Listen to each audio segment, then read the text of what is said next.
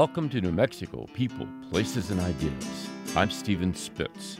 On today's show, in a landmark 2018 decision, the court in Yazzie, Martinez held that New Mexico was violating the rights of students to an education sufficient to prepare them for a career or college. Leading the way for plaintiffs have been Native American rights groups, and today we are joined by Regis Pecos, chair of the Tribal Education Alliance. Regis Pecos, thank you for joining me. Thank you, Steve. My pleasure.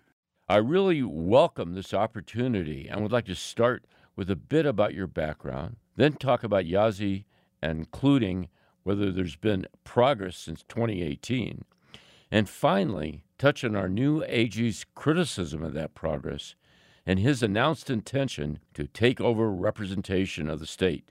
So for starters, you are chair of the Tribal Education Alliance. What exactly is that?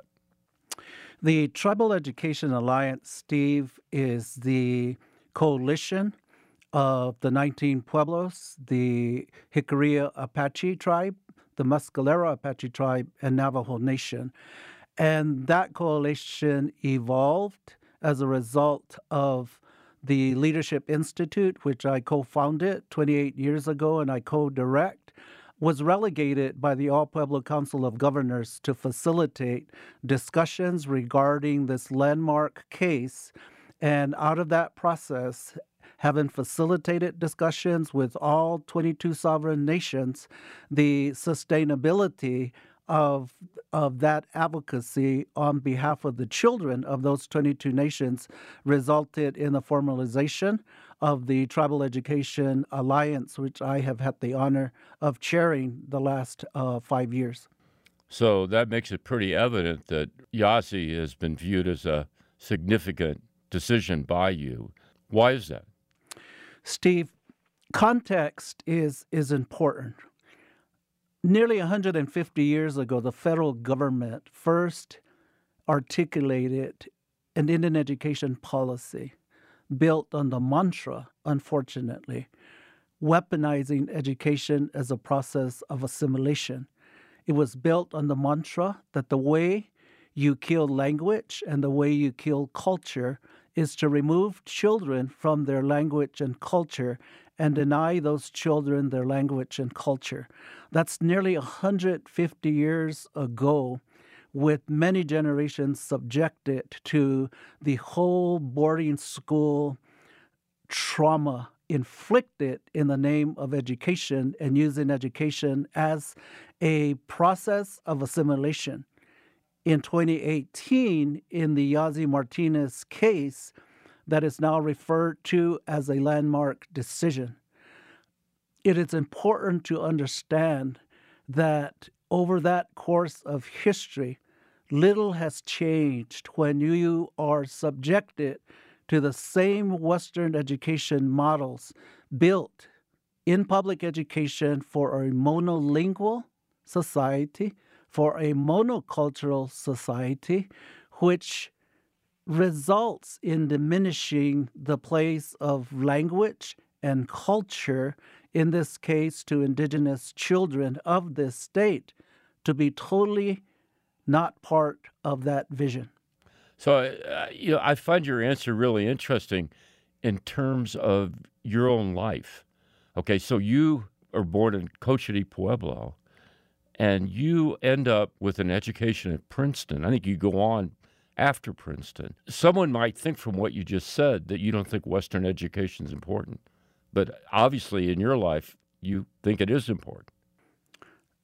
Elders in a community teach us that you have to give equal value to language and culture that defines who you are, that defines your purpose in life.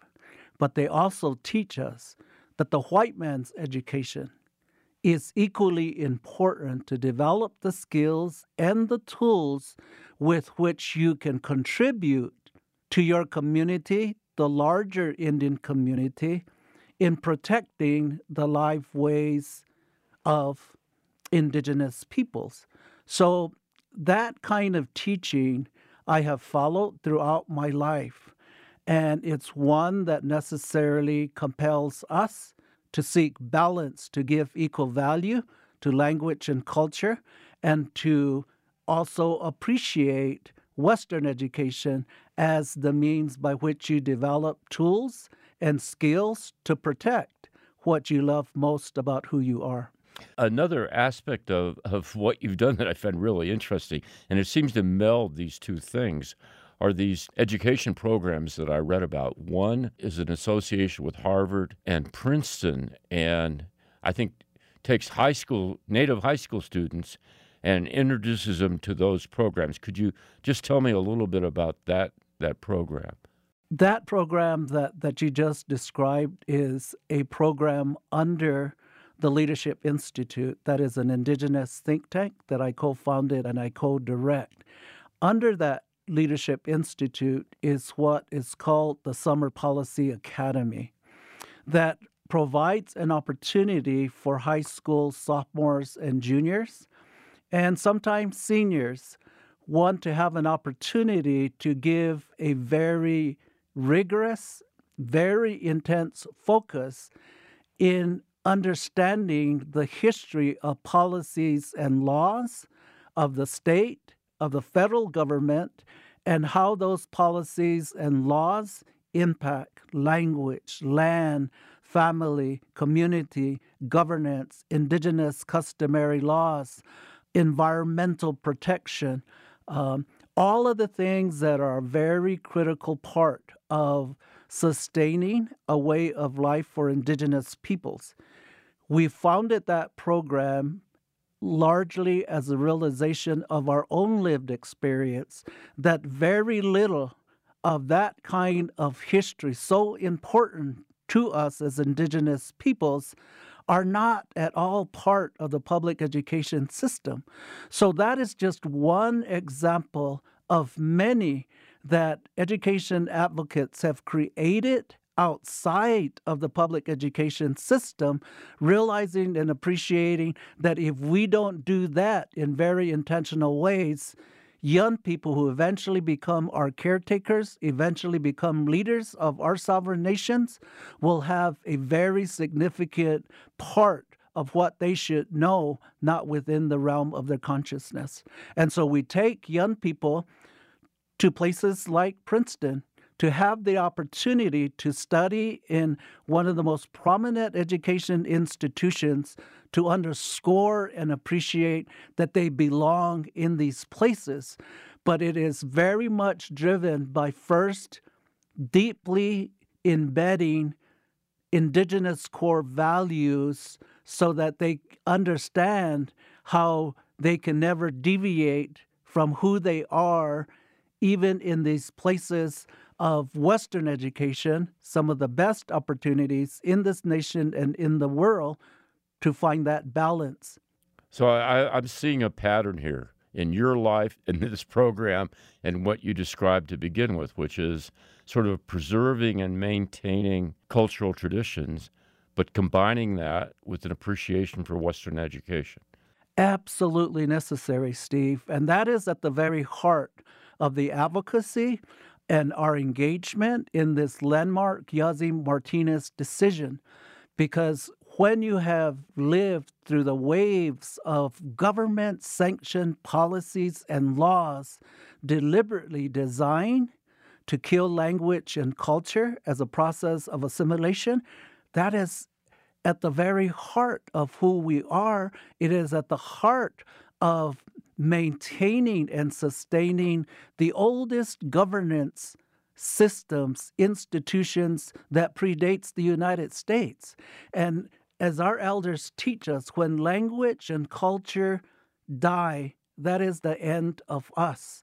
So it is a compelling time that we do what is necessary in light of the state court of New Mexico concluding that language and culture is an important part of a relevant education, in this case for indigenous children, linguistic and culturally appropriate strategies for those English learners, that when systems and institutions fail, they create a category of children defined to be at risk. And of course, without those kind of culturally linguistic appropriate approaches for children with special needs, when you fail to meet those very fundamental needs in that manner with a balanced approach, you find yourself in a crisis as we find ourselves in New Mexico. So that is a wonderful description of Yazzie. And I want to pick up on it in a second, but let me mention first that this is New Mexico People, Places, and Ideas. I'm very pleased to be in the studio with Regis Pecos, a friend of mine who I met when we were working on the early childhood education constitutional amendment. So, Regis, you've just done a good job of summarizing, I think, what Yazzie was all about. And Yazzie kind of used statutes like the Indian Education Act, which I believe you were an expert witness in that case on that act. And what I'd like to ask you about is, it's been 5 years since 2018. And I think what listeners would like to know is what's happened since. And you've mentioned these four classes, Native Americans, low-income students, English learners, and disabled students. And Native Americans actually fit. There are substantial numbers in all those classes. So my question is, and this is a way overbroad, unfair question, but how do you evaluate what PED has been doing to satisfy Yazzie since 2018? Steve, it's really unfortunate where we are today. And I don't fault the people who are in these capacities, the current superintendent, the current assistant secretary of Indian Education, because they have come into a set of circumstances that I wish was a different history in the last 5 years. But when you have had the kind of turnover that in the last 4 years, to have as many secretaries of education come and go. 5 and 4 years? Yes. And when you have seen the departure of the next line of leadership in that department with deputy secretaries, I believe that the attorneys for both Yazzie and Martinez, who conducted depositions of nearly 20 high-ranking leaders in the public education department, as the court provided that opportunity, I believe that their last report, literally here in the last week, is that as many as 17 or 18 of those deposed are no longer there. And so the unfortunate reality of these circumstances is that it's been very frustrating, because as we have engaged with the good will and the good faith efforts of previous secretaries of the department, the frustrating part is that this is a complex issue, that there are no immediate quick fixes. This is a process that is going to take many years in developing new systems and institutions. It is a long-term investment, as the judge concluded, the Honorable late Judge Sarah Singleton, that it is necessary to create new systems and institutions, and to invest money in the same systems and institutions is really not going to move us forward, because it is investing in the very systems and institutions that were indicted in this landmark case. Now, many people will refer to where we are today as a development over many, many years, as a result, not my words, Steve, but the words of many, that it is the result of a very long history of systemic and institutional racism. And so back to the answer, the simple answer to your question is, I wish we were further along, but we're not. We have a very long ways to go. So when I look at the PED website, I mean, they're saying all the right things. There's like when it comes to the Indian Education Act, they're talking about involving tribal communities in equity groups, making sure there's equity. They say it's important for native languages to be preserved. And I mention these things because, I mean, the Indian Education Act, for example, is pretty specific, and they say they're doing it. I mean, they say they're doing the same things with regard to English language learners, with regard to multiculturalism for Hispanic people. They say they're doing all these things, and they say there's been a lot of progress. So where is the disconnect? Why isn't this? I guess you're saying it's not translating at the ground level. So why isn't it? Or is it to some extent? You just pinpointed, Steve, what the fundamental problem and challenge is. And that is, how do we align the findings of fact, the conclusions of law, of over 600 pages that we have painstakingly sifted through to develop a matrix of appreciating what we have to address, where monies have got to be invested, what are the inputs to create for the kind of desirable outputs in this process. And one of the unfortunate realities is that when you have people coming and going, there is a total disconnect. I don't doubt for 1 minute the depth of the passion and the knowledge of people who have been appointed to these capacities to lead the effort. But if they're only going to stay for short periods of time, it's not resulting in the kind of cooperative and collaborative effort between those vested with leading the effort in the public education department to bring to the table plaintiffs, in our case, native educators and advocates who are the experts that they should rely on, knowing, Steve, one of the saddest facts that reflects the lack of investment in something so critical in education that we've known for 50 years.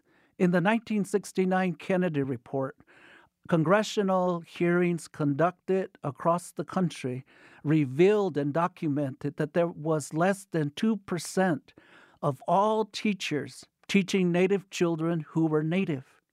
50 years later, in Yazzie Martinez, it's well documented that only 3%, maybe a little above 3% of all teachers in public schools in New Mexico teaching Native children are Native, which means and translates into the reality that for the majority of Indigenous children, they will never see a Native teacher in the classroom.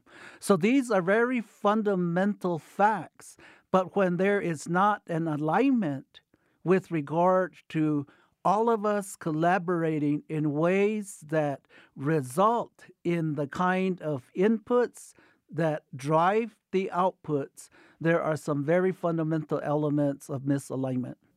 So I want to just ask you one more question about this, but let me first mention that this is New Mexico People, Places, and Ideas, and my name is Stephen Spitz, and I'm talking with Regis Pecos today. And Regis was an expert witness in the Yazzie case, obviously follows it very closely.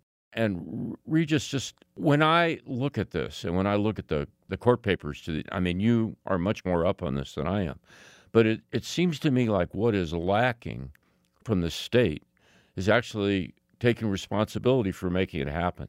I mean, there needs to be a step-by-step action plan. Like, what exactly does the state have to do? And instead, it seems to me, what the state is saying, well, the problem's in the districts. The school districts aren't complying. Go after the school districts. It's not our problem. But the decision was against the state. Steve, that's an actual portraying of the framework and the challenge. And in the Martinez administration, which is the administration that was central in this case, not the Michelle Lujan Grisham administration, it is exactly those points that the Martinez administration and the Public Education Department were arguing. Unconscionable that the state of education that results in the lowest attainment nationally ranking 50th, that manifest into poverty among the highest in the nation, that manifest into hunger, the highest in the nation, that manifest in health disparities among the highest in the nation, cycles of violence among the highest, and ultimately youth suicide and Native American suicide among the highest. And yet they were arguing that there is sufficient resources being provided by the state, and it is the fault of the students, it is the fault of the parents not having interest in the education of their children, it is the fault of the teachers in those districts, it is the fault for the lack of leadership of local school boards and educational leaders. How unconscionable is that kind of argument? And that was under the Martinez administration. So I'm really glad you brought this up, because to me it raises what I call the billion-dollar question, which is, in response to Yazzie, the legislature has actually dramatically increased funding. It's in the order of magnitude of $1 billion, and it's about a 40% increase. So given that, and given the good faith, say, of the PED people, I guess it comes back to the same question. Why isn't this happening? And is it just, you just can't change an educational system by, hoping it happens, saying you'd like it to happen? I mean, where is the disconnect? Steve, that is a very important question to the reality of where we are and how we move forward. One of the institutions that has not taken responsibility for this crisis, as reflected by the glaring lack of the human capital with teachers, with educational leaders, with nurses, with social workers, with behavioral health personnel, to provide for a comprehensive wraparound of service for vulnerable children that are becoming the majority in public schools, is higher education. When higher education does not prioritize investment in producing the human capital that I just mentioned, then it has contributed to creating the crisis when APS cannot fill 100 vacancies. Imagine what that means in some of the most remote, rural, geographic areas of our state, where housing is not available, where you might have to drive an hour or an hour and a half, how difficult it is to maintain a stable education leadership mass to help effectuate the desires that we all want to see in our children doing well in school. And so while it is absolutely true, Steve, that the legislature has invested literally millions and millions and millions of dollars, but it has invested in the same systems and institutions because there is absent the very fundamental ask of the plaintiffs since the very beginning, and that is for the state to produce a comprehensive education plan to help guide policy, design of much-needed programs, to drive appropriations. What this results in a reality, Steve, is like building a house without a blueprint. So I have a theory about that. Yeah. And it's pretty simple. I think the Secretary of Education is not leading the litigation. The governor, he disclaims it. The governor's obviously directing the litigation. And the governor knows what you said at the beginning of the show, that the PED it's understaffed. They've had 5 leaders in 4 years. She knows that if they were to put on the table a comprehensive step-by-step plan, says here are all the ways to get more teachers, get more nurses. Here are the ways that the districts must implement the Indian Education Act. Here's the way English learners must have involved, how many hours a day, who should be involved with the English language learner, et cetera, et cetera. If she were to do that, she knows that it would fail. That it's 25. The department's 25% understaffed, at constant turnover. She doesn't want it to fail publicly. That would be on her. So she doesn't want a step-by-step comprehensive plan, the plan you're asking for. Now, you don't have to agree with my theory, but I gotta ask you, what do you think? You know, I've known this governor on a very personal level. We started state government, public service, about the same time when I was the director of the State Office of Indian Affairs, and she was right next door in the old Rivera building, leading the state agency on aging. I have worked with her closely in her capacities as a cabinet secretary. I have worked with her at the congressional level, and it's really perplexing that we're not able to do the same thing on such an important issue that is about all of us here in New Mexico. So, Regis, we're nearing the end of the show, and I want to ask you finally about a recent development which could have, I think, a major impact on the case.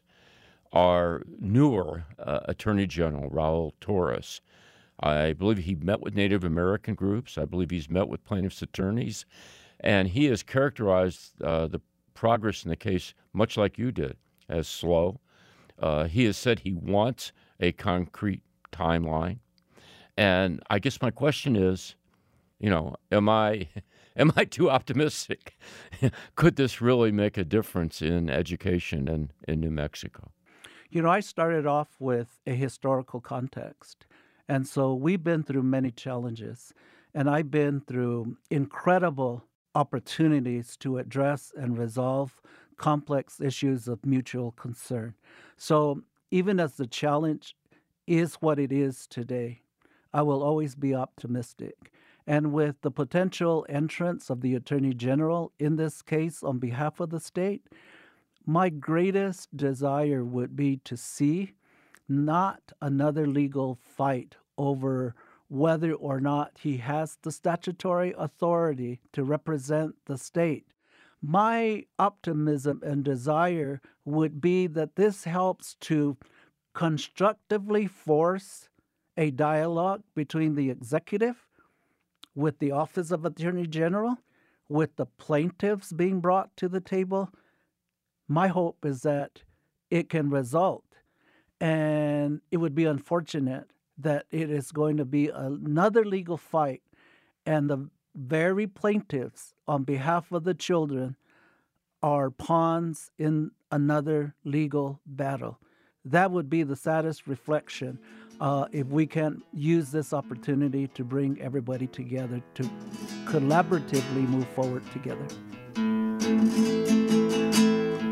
We're going to have to leave it there. I would like to thank today's guest, Regis Pecos. He is chair of the Tribal Education Alliance. Thanks also to my producers, Gus Tofoya and Roman Garcia.